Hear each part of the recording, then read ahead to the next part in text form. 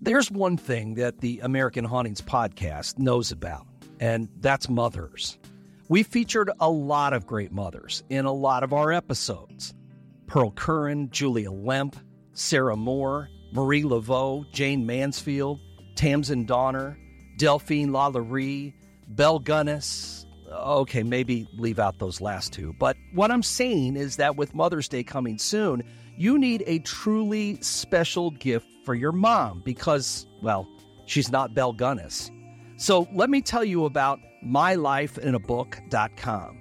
It's a unique service that literally turns your mom's life story into a book. So here's how it works. Every week, mylifeinabook.com will send your mom a question in her email, the same way she sends you questions about your dating life or when you plan to give her grandkids. Anyway, these can be pre-written questions about her life or any custom questions that you want to ask. She replies by either typing in the answers or by recording her own voice. Then mylifeinabook.com compiles all her responses into a keepsake book, and they can create an audiobook that uses her voice recordings, preserving her voice and her stories forever. As anyone who doesn't have their mom around anymore can tell you, having your mother's stories about growing up, being a kid, and overcoming life's challenges will be something that you and your kids will treasure.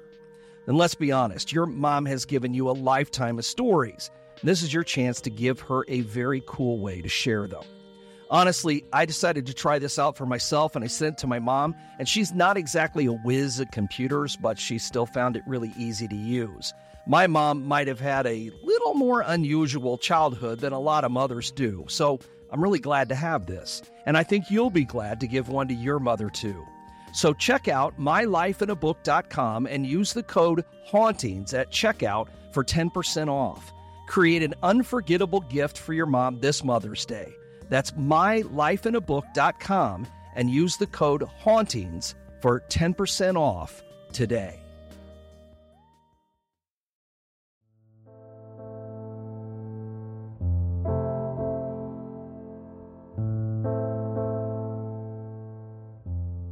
There's no shortage of entertainment in downtown Alton, especially when it comes to bars and taverns. As anyone who has stumbled along the sidewalk downtown late on a Saturday night can tell you, you can find all kinds of places to get a drink. Wine bars, martini bars, dive bars, Irish pubs, you name it. Alton has had a long history with booze, dating back to the very start of the town.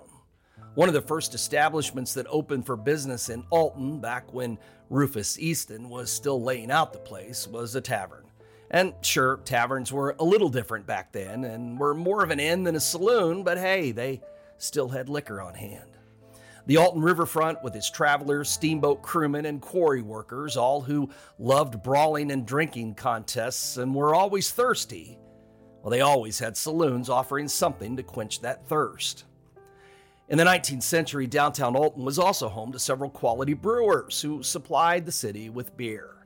In the early days, most beer was shipped to town from St. Louis, but by the 1830s, it was decided we needed a brewery of our own. The first was started by Philip Yackel, who also opened a saloon on 5th Street. He and his partners founded the Union Brewery. There was also the Keelian Brothers Ale Brewery in 1845 and the Alton Brewery a short time later. It had a brewery and a malt house on the old Plank Road. After that, there was the Western Brewery and then the Cooper Brewery, which opened just before the Civil War. In February 1862, a boiler exploded there and the blast was heard for a mile in every direction. Only Richard Cooper was near the boiler when it blew up, but he was sheltered from flying debris by 2 empty beer kegs. The most famous of the Alton breweries, Bluff City, was started by William Netzhammer in 1883.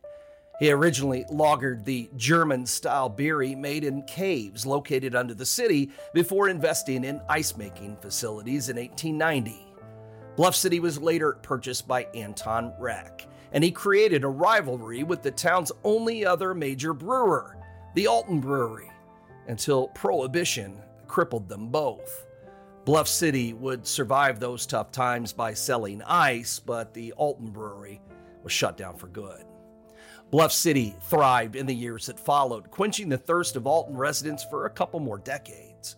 The company grew during the 1930s and added several special brews, including one only sold at Christmas time.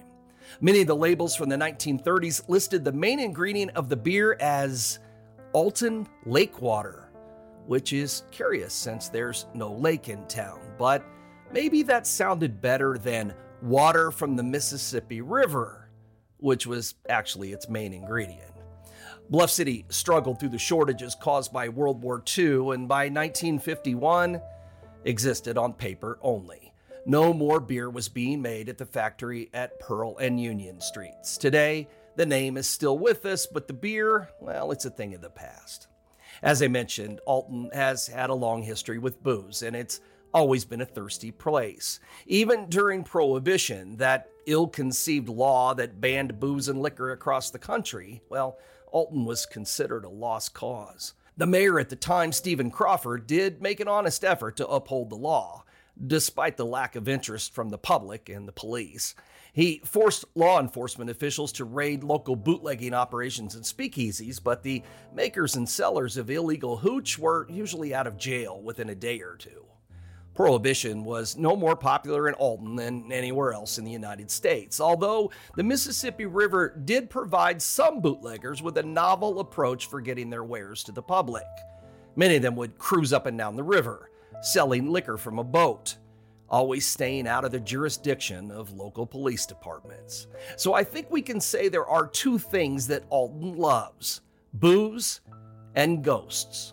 And in this special episode, we'll introduce you to a couple of places, well, that just may have both.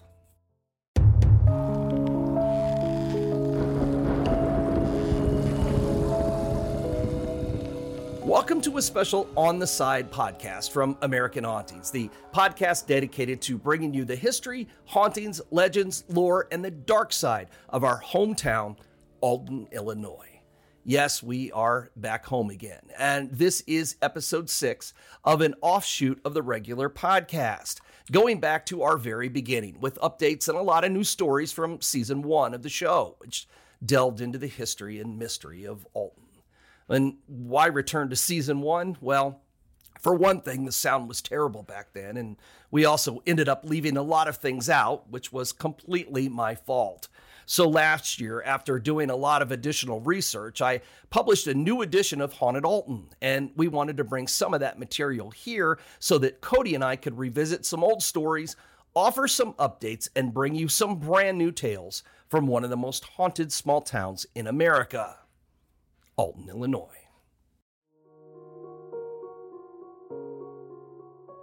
One of the largest drinking establishments in downtown Alton, and definitely one of the busiest, is Mac's Time Out, a sprawling, multi-level, multi-bar food and drinking spot that's thrived for years along Bell Street. But Mac's was not the first building located on that spot. The first was the Mercantile Building, which was constructed back in the 1850s. Over the decades, it was home to a number of things: an opera house, a jewelry store, a drugstore, a grocery store, the Naval Militia Armory, and the Commercial Club. It was, the stories say, also home to a plethora of ghosts. Augustine Root, the original owner of the Mercantile Building on Bell Street, was born in Montague, Massachusetts in December 1829.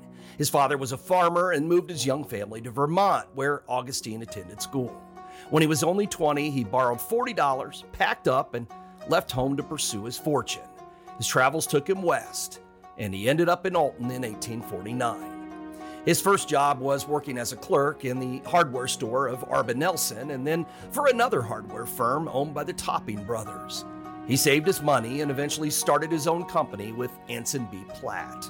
During the Civil War, they sold hardware and stoves and made a fortune selling cattle to the military, but that business ended when Platt died.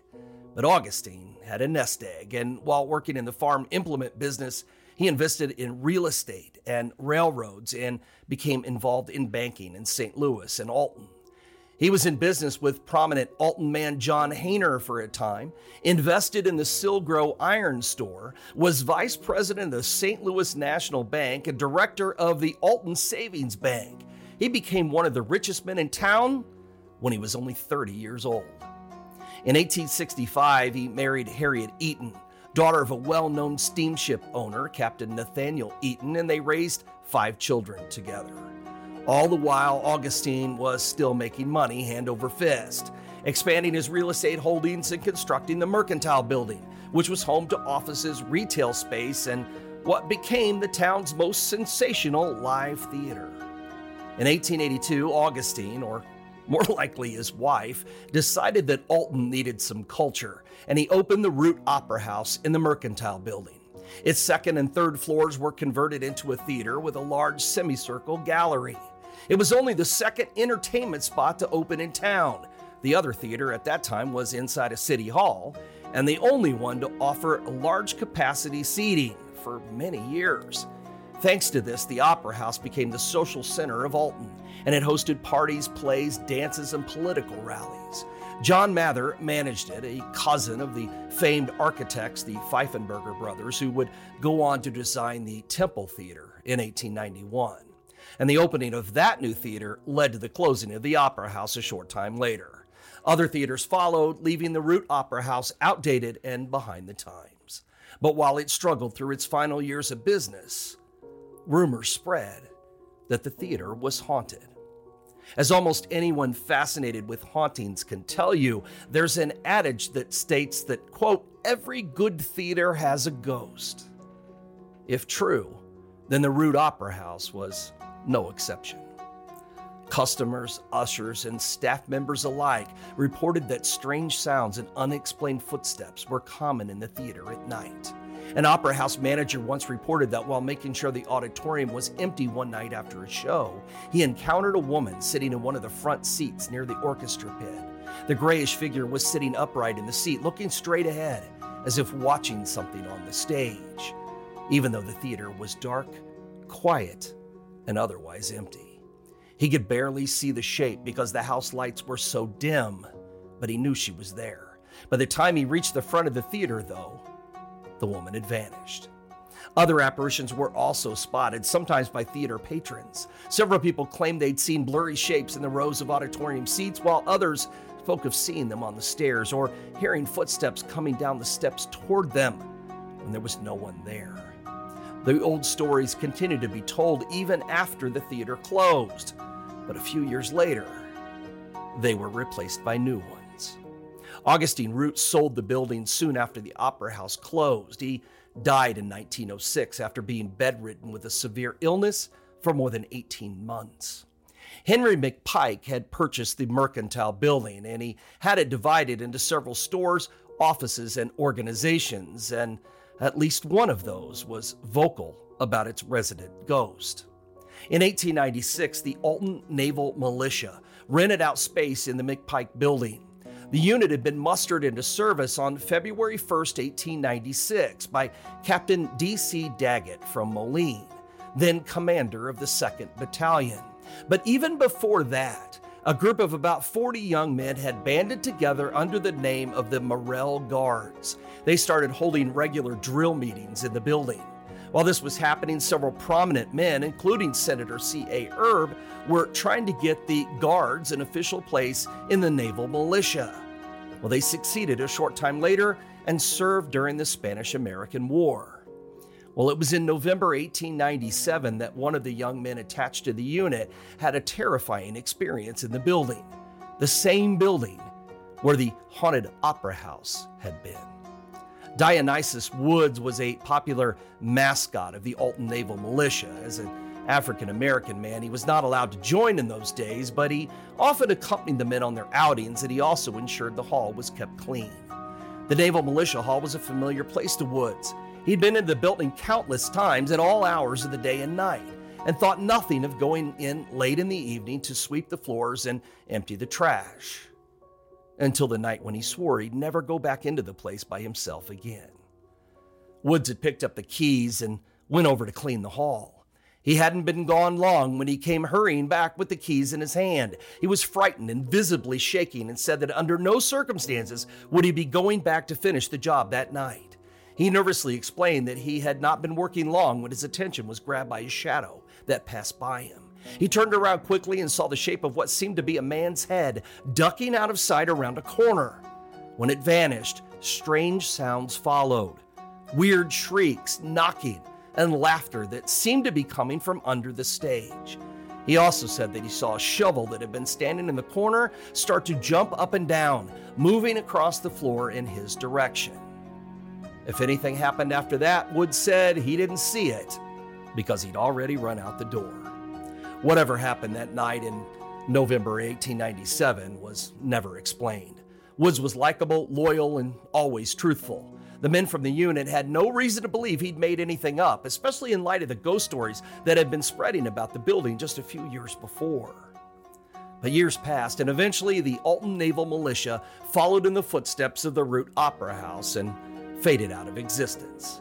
Other spots took its place, like the Golding Jewelry Store, Thrifty Drug, Low Arts Grocery Store, the Commercial Club, and now Mac's Time Out Lounge. The last time ghosts were reported here was back in 1897, but that doesn't mean the place has no more stories to tell. Do those ghosts still walk on Bell Street? Maybe, or maybe not, but it is something worth wondering about the next time you happen to be there, sitting on a bar stool, drinking an ice-cold beer.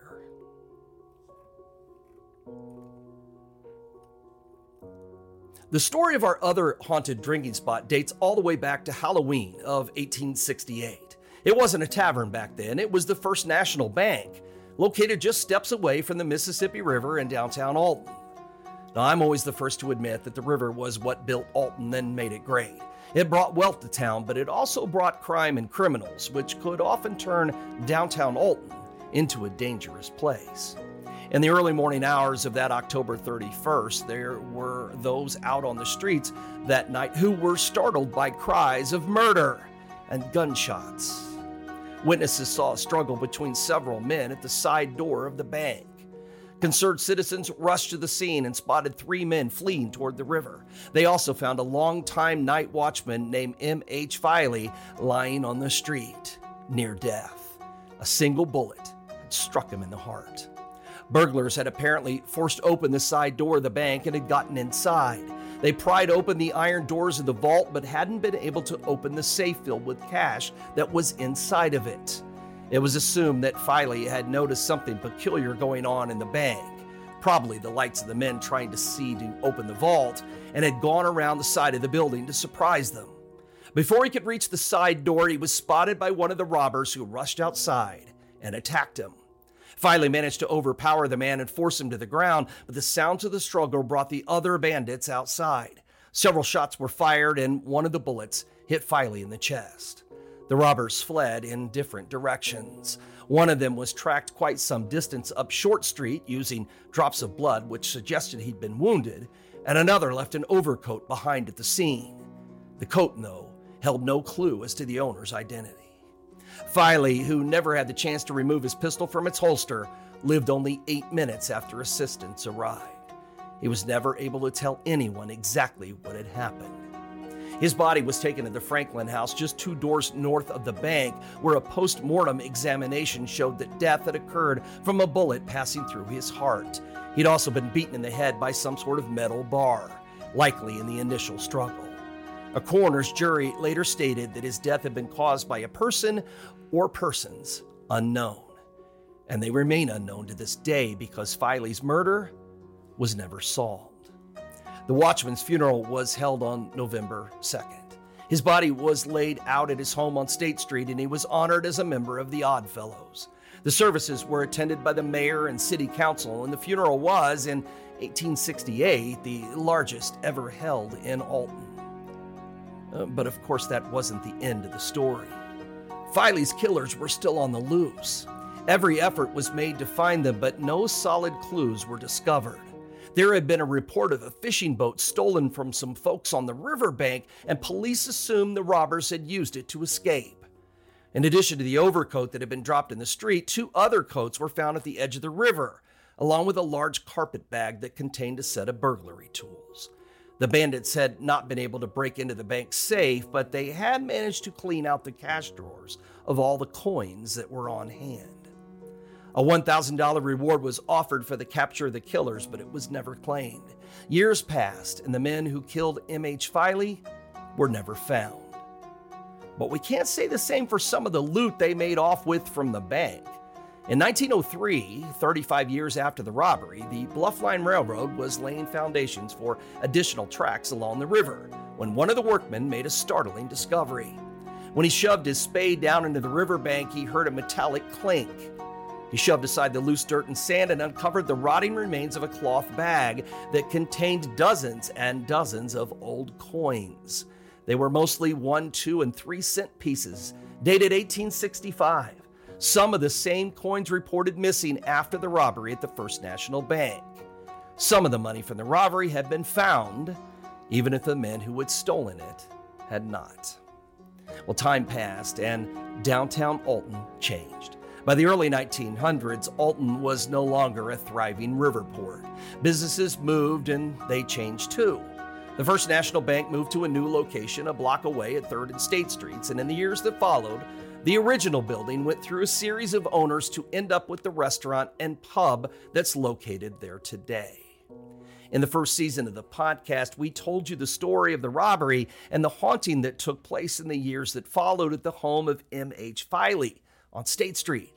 But we didn't tell you about the ghost that still lingers at the site of what used to be the First National Bank, the place where Filey actually died. What I'll tell you first is that it's my favorite pub in town, not only for the food, but because it's the only place in Alton to get a proper Guinness pour.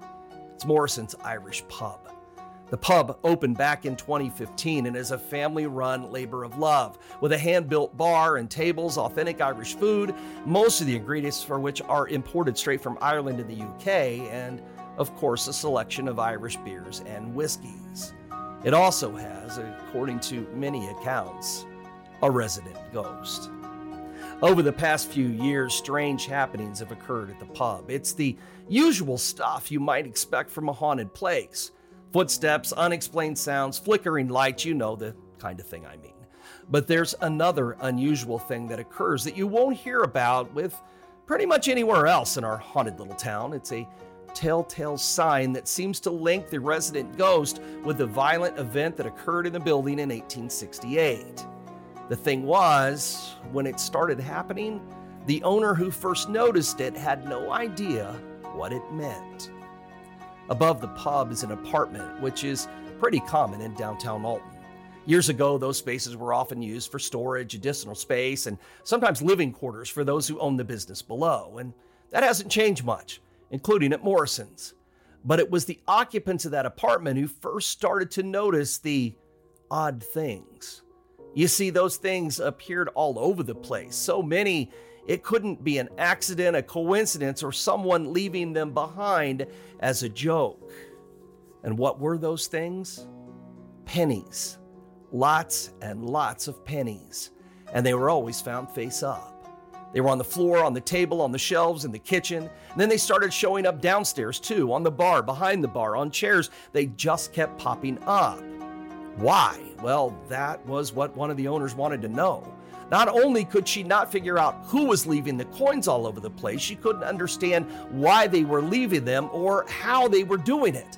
The door to the apartment had been locked. No one else could get inside. The same could be said for the pub. The coins appeared in the morning after the place had been closed and locked up for the night, and yet, here were the pennies. This went on for weeks until finally one morning she spotted a penny that had appeared overnight. She knew it hadn't been there the previous evening because it was sitting on top of a book that she had been reading before bed. The book? Yep, Haunted Alton, which just happened to contain the story about the robbery, the death of M.H. Filey, his haunted house, and the discovery of those coins along the river, which had been left behind by the bandits.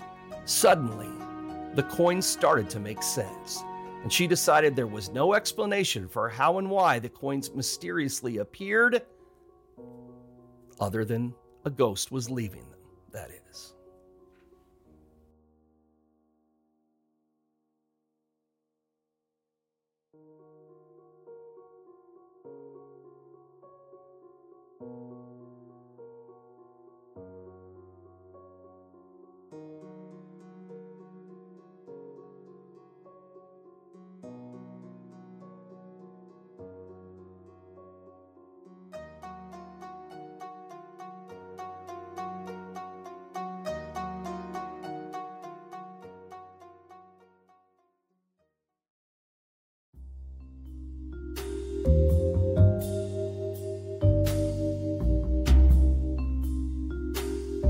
episodes where we get to just like Yeah. fuck around a little bit. Yeah, You know? exactly.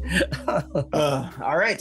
Thanks for returning with us to Alton, Illinois for a special series of podcasts from American Hauntings. We're taking a trip back in time, sort of, to the first season of the show, which collected some of the most famous stories from one of the most haunted small towns in America. But it turns out we left out a lot of really good ones. So we're back in Alton for more.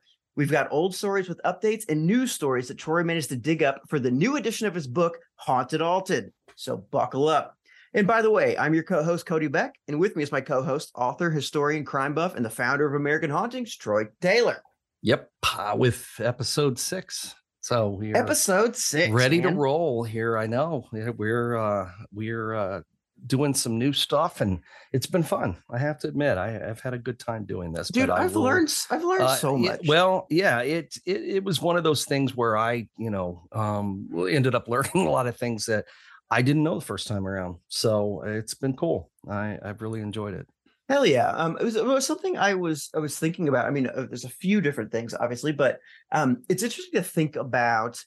I love Alton. I love the history. I like to know at least enough. I'm not history buff like you are or anything, but I like to at least know some things. But thinking about just like these places that I've been to, these sidewalks I've walked down, or these streets that I've been on, whether in traditional normal capacity or finding myself there by myself, like in a crazy, just that so much shit has happened. Like sometimes I might be walking down a spot where someone got murdered, exactly. Or like something crazy happened. And it's so interesting to hear these stories. It's bizarre. There's so much history. And I think that was the reason that we did this in the first place, is because you wanted to know. So I wanted to know. Here we are.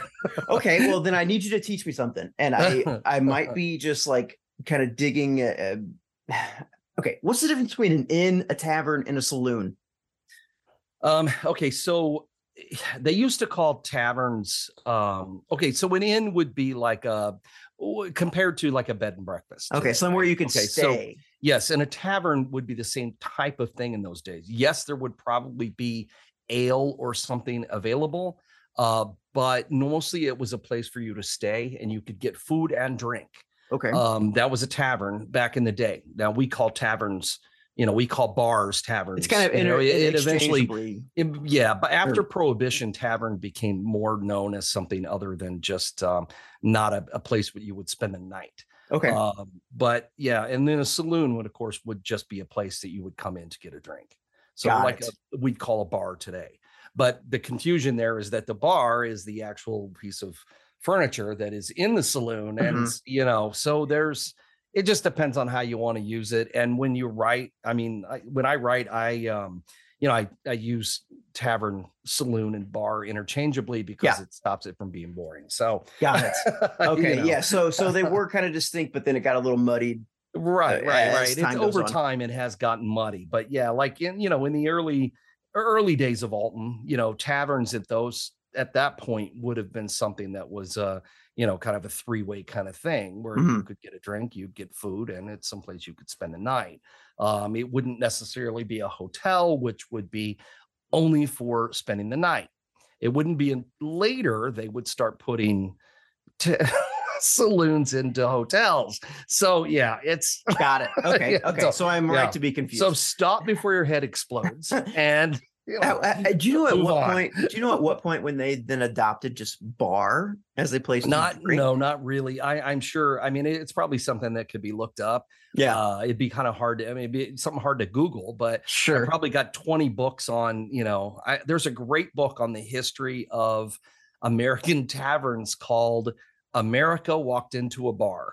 Oh, I love and it. It's a good book. It's and it kind of is the history of how all that happened. So I couldn't tell you the date off the top of my head, but I'm sure you can find it in that book. And got it. Well, yeah. So you said we're pretty much going to talk about two things today, and some of Alton's favorite things, which are basically drinking and ghosts. And I think that one of them might lead to me becoming the other one. There's, you taught me so many things. So Union Brewery, Keeley and Brothers Ale Brewery, Western Brewery, Cooper Brewery. Yeah, we had a lot of Bluff City. Yeah, Bluff City. Yeah. Bluff City. That's a name we all know. And that's probably the easiest one to find memorabilia from, because it, it made it all the way past World War II, which nobody else did. So that was, an accomplishment right there.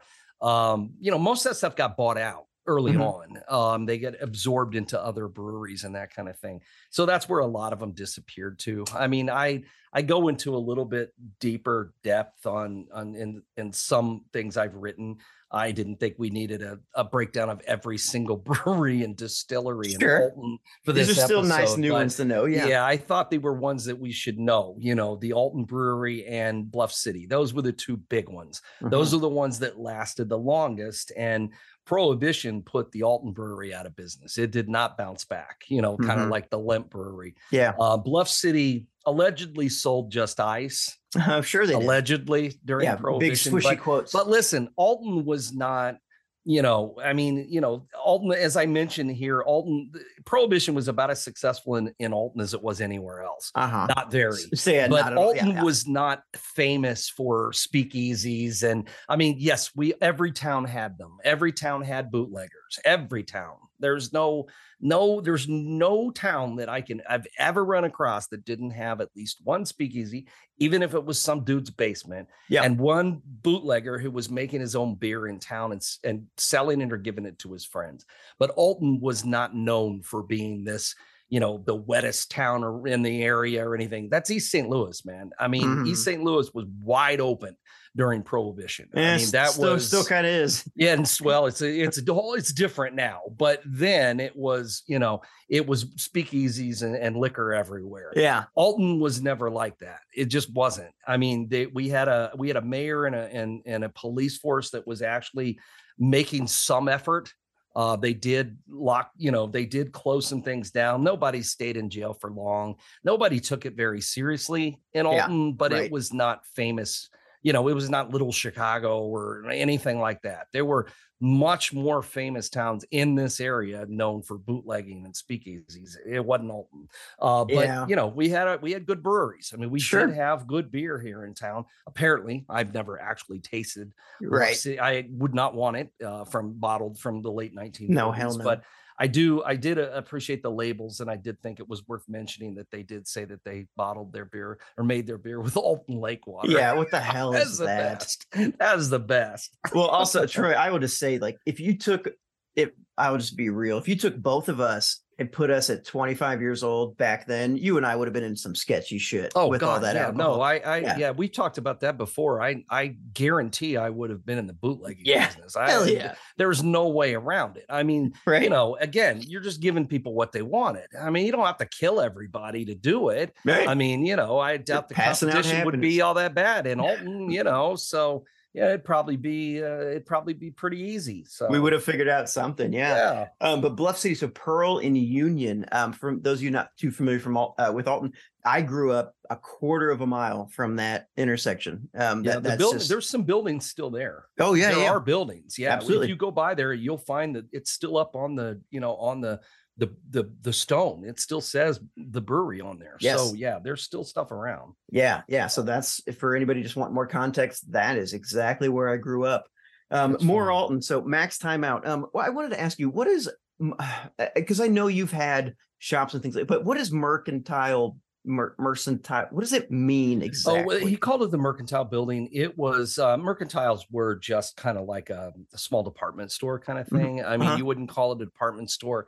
But he called it a mercantile building because there were several other businesses in there, and they were all selling some types of goods, dry goods, hardware, whatever. And so that's what he called it when he built it.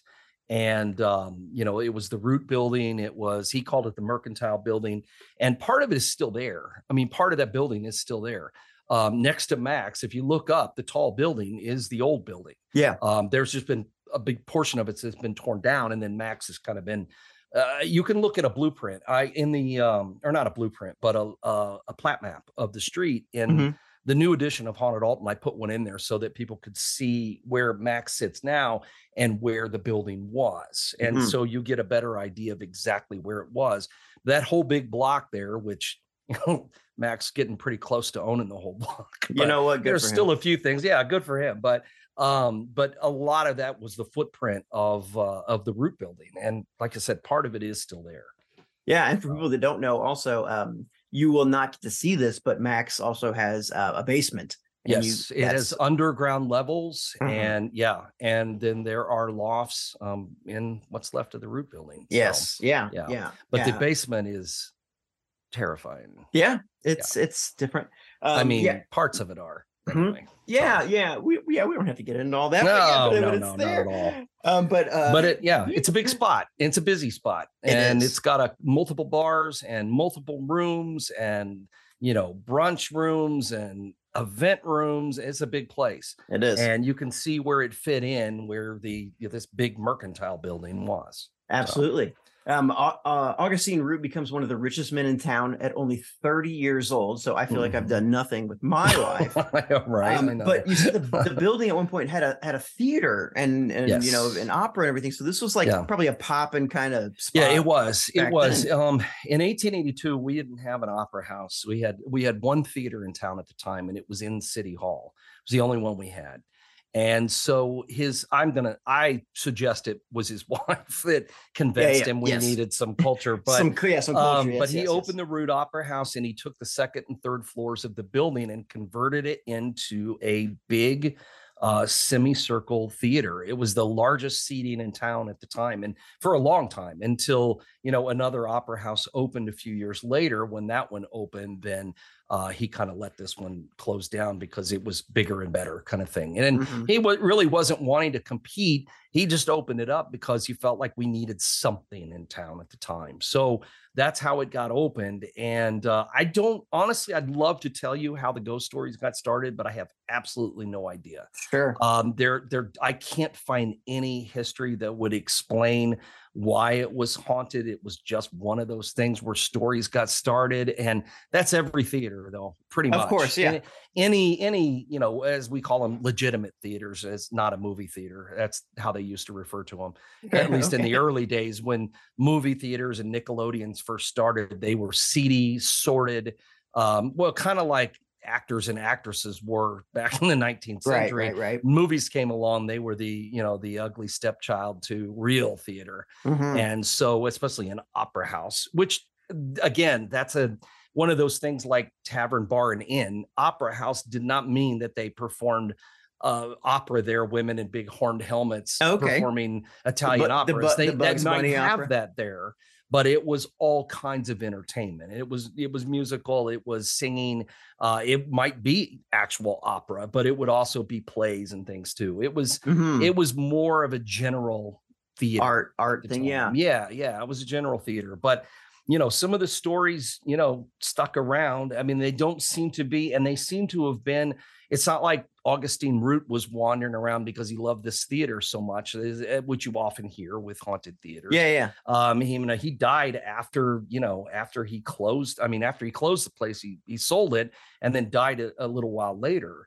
And then Henry McPike, owner of the McPike Mansion, bought the building, and he's the one who kept it going for a number of years after that, Yeah. and closed the opera house and started, again, filling it up with other things. Sure. Yeah. That's something I did want to talk about because I went to, I graduated with two of the McPikes, Jane and Christina. They're great. And I've learned a lot about McPike through them and through the podcast and everything. I was very curious about like how I said, like, yeah, you and I 25 would have been doing some bootleg and shit, but like, but also like, what would it have been like to be a big fish in a small pond like Yeah. Alton To back be a then? A Hainer Hainer, or a yes, McPike yes, or Augustine Root or right, Captain Sparks or uh-huh, one of these guys or a member of their family back at, the turn of the last yeah, century, the late heyday and all that, 1800s, yeah, early 1900s. Yeah. I don't know, man. They own so many things. You find, you think of the McPike Mansion, everybody thinks of that, but they don't think about like the old cracker factory downtown.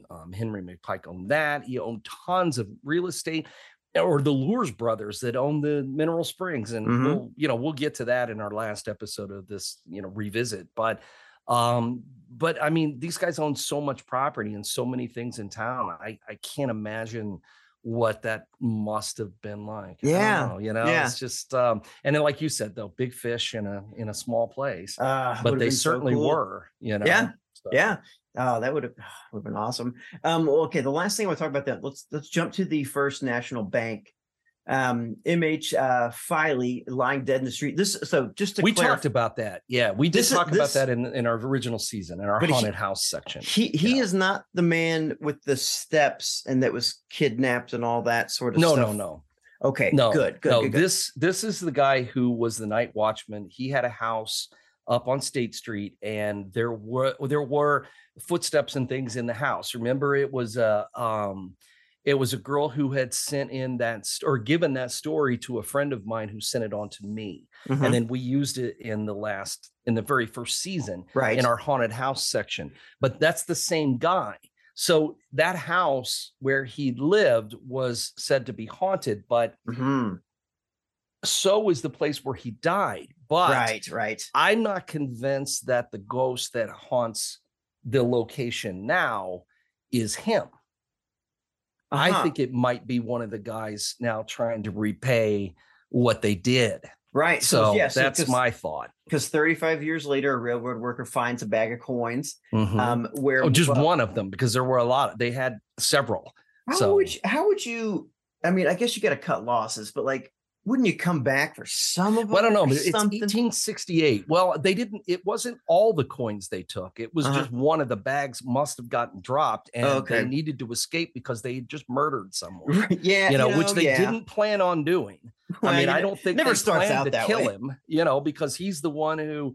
He came after them and kind of upped the violence in the whole thing. And a guy went out to confront him, but I think he would have been happy to just knock him out and they could have taken off. But, guns came out and, things got really ugly. I'm not blaming him for his death. I'm just saying. And in 1868, a bag of coins, even 1, 2, and 3 cent pieces, would have added up to a decent amount of money when you've taken all the coins out of the till and taken off with it. I mean, they didn't get any of the bills because they were all locked up in the safe. Great bank robbers. They couldn't. Yeah, they're terrible bank robbers. Obviously, no bank robber wants to leave bodies behind.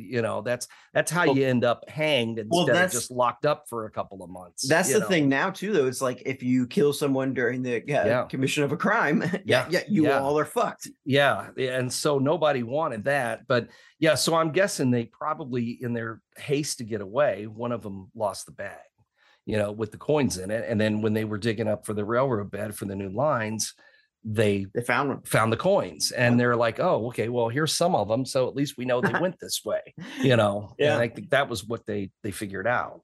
And occupants above that supported area, they would report weird things, like a ton of pennies would appear, always face up. Something I wanted to talk to you about too, because I don't know if I've told you about this, but someone told me after my father passed away April of 2022, and somebody had told me about like loved ones will like often like leave you dimes, and I was like, that sounds weird, but I looked into it and I was like that too. But I was like, this isn't something that they just made up. I was like, this is like it's a thing. Yeah, it's a thing. And so nowadays I collect any dime that I ever randomly find. Oh yeah. And I put it in this jar right next to his picture. And my buddy actually got me a thing from Target, and it says like dad jokes loading. It has like a loading bar. And he's like, I figured you could like put your dimes in it. And I was like, that's amazing. So I put all the dimes that I find in there. Who fucking knows if I don't know anything, but worst case scenario, if I fill it up, eventually I'll have like $200. And this was just funny because it's Morrison's, and so I love Morrison's anyway. But then I heard this story from one of the owners, and she was telling me about, and had no idea, didn't know anything about, knew nothing. No shit. I didn't know about the coins, the robbery, nothing. And these pennies just started showing up everywhere, all over the house and in the bar. And things still happen. They happen in the bar and upstairs in that building. If you're in Morrison's and you find pennies, let us know. Yeah, but she finds a penny and she knew it wasn't there, and it's sitting on top of a copy of Haunted Alton. Yeah, that then has the story of the Filey house and the robbery in it. And it's like, oh my God. I mean, that's how I heard the story. So. Yeah, and it's funny. Why is it like, I love that kind of stuff. A penny face up on a copy of Haunted Alton or whatever. But like, what is it that it has to be that kind of shit as opposed to just like a ghost coming out and just being like, yo. I know, right? Right. Wouldn't it just be easier if they just show up and go, hey, listen, I did something. Yeah. It was 1868. Right. I was stupid. I got involved in this robbery. It was the other guy's fault. And the gun, I accidentally killed this guy. And so I'm feeling really bad about it. So I'm trying to make up for it here. So I'm just going to kind of start dropping off money here and there when I've got it, a little extra to spare. I'm going to leave some laying around. And so you'll know it's me. If you find something, you'll know it's me. Is it? And then he could just go on his way, and then he can just drop off pennies when he feels like it. I don't know. It's a good. Maybe it just takes too much effort. Well, there has to be like ghost rules and regulations or something like we just don't know about. Remember in the Ghost, that Patrick Swayze movie? Remember when they had the guy was teaching him how to like make the cans move in the subway. Oh, well, I remember the penny. Oh yeah. So maybe there's just some kind of rule, and this guy just doesn't have the hang of it. Obviously, not a genius. I mean, we've already figured that out. So maybe that's all it is. Yeah, he just can't quite figure it out. Yeah, I'll speak ill of the dead when you're a criminal like that.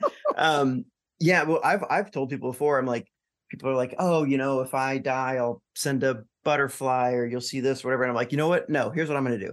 Yeah. I'm going to send a flamingo. Because if you see flamingo in St. Louis. Yeah, you're going to know. You're going to know. I'm not going to leave anything up to chance. If you see a flamingo, it'll be me. Oh, man. Well, dude, I thank you again. Like, I love learning more about Alton and just in especially places I've been so many times and walking around and just thinking, and now just knowing like something crazy happened here, tragic. But also I think there's a lot of things like think about the things that we're so happy that we don't like, probably engagements or people falling in love or meeting for the first time and all. Many strong emotions in these places that I don't think twice about because I wouldn't know. But it's nice to think about. But hey man, that's all I got. All right, cool. So, all right, well, I guess we'll wrap it up. If you guys are listening to this and maybe you don't listen to our regular show, I don't know why you wouldn't, but maybe you don't. But if you would like another show from us, we do have our Patreon podcast that we do. We're in the middle. I'm not even gonna say we're in the middle. We're somewhere in the season about H.H. Holmes. Which has been a pretty popular season for us. And you can check it out. You can just learn more about it if you want to at patreon.com/American Hauntings. You can use our promo code for the podcast. It's just the word podcast when you're doing any shopping at AmericanHauntings.net or at AmericanHauntingsClothing.com. It's 10% off. We're just giving things away pretty much. Anyway. Check out anything we got going on. We've always got stuff going on in Alton. Dinnerandspirits.com. That's all of our dinner tours. AltonHauntings.com. That's all of our local tours. So check those out. And we'll see you next time. We have a few more episodes to go. And we've said this before, but it is not an October thing. It is all year round. All year long. If you want events and spooky shit, all year round. Yep. So this episode of the American Hauntings podcast was written by Troy Taylor and is produced and edited by me, Cody Beck. We hope you've enjoyed this Return to Alton podcast and will be with us as we present 10 episodes of the history, hauntings, legends, and lore from one of the most haunted small towns in America. Thanks for listening. We couldn't and definitely wouldn't do it without you. So until next time, goodbye. So long. See you later. All right. 2 down on a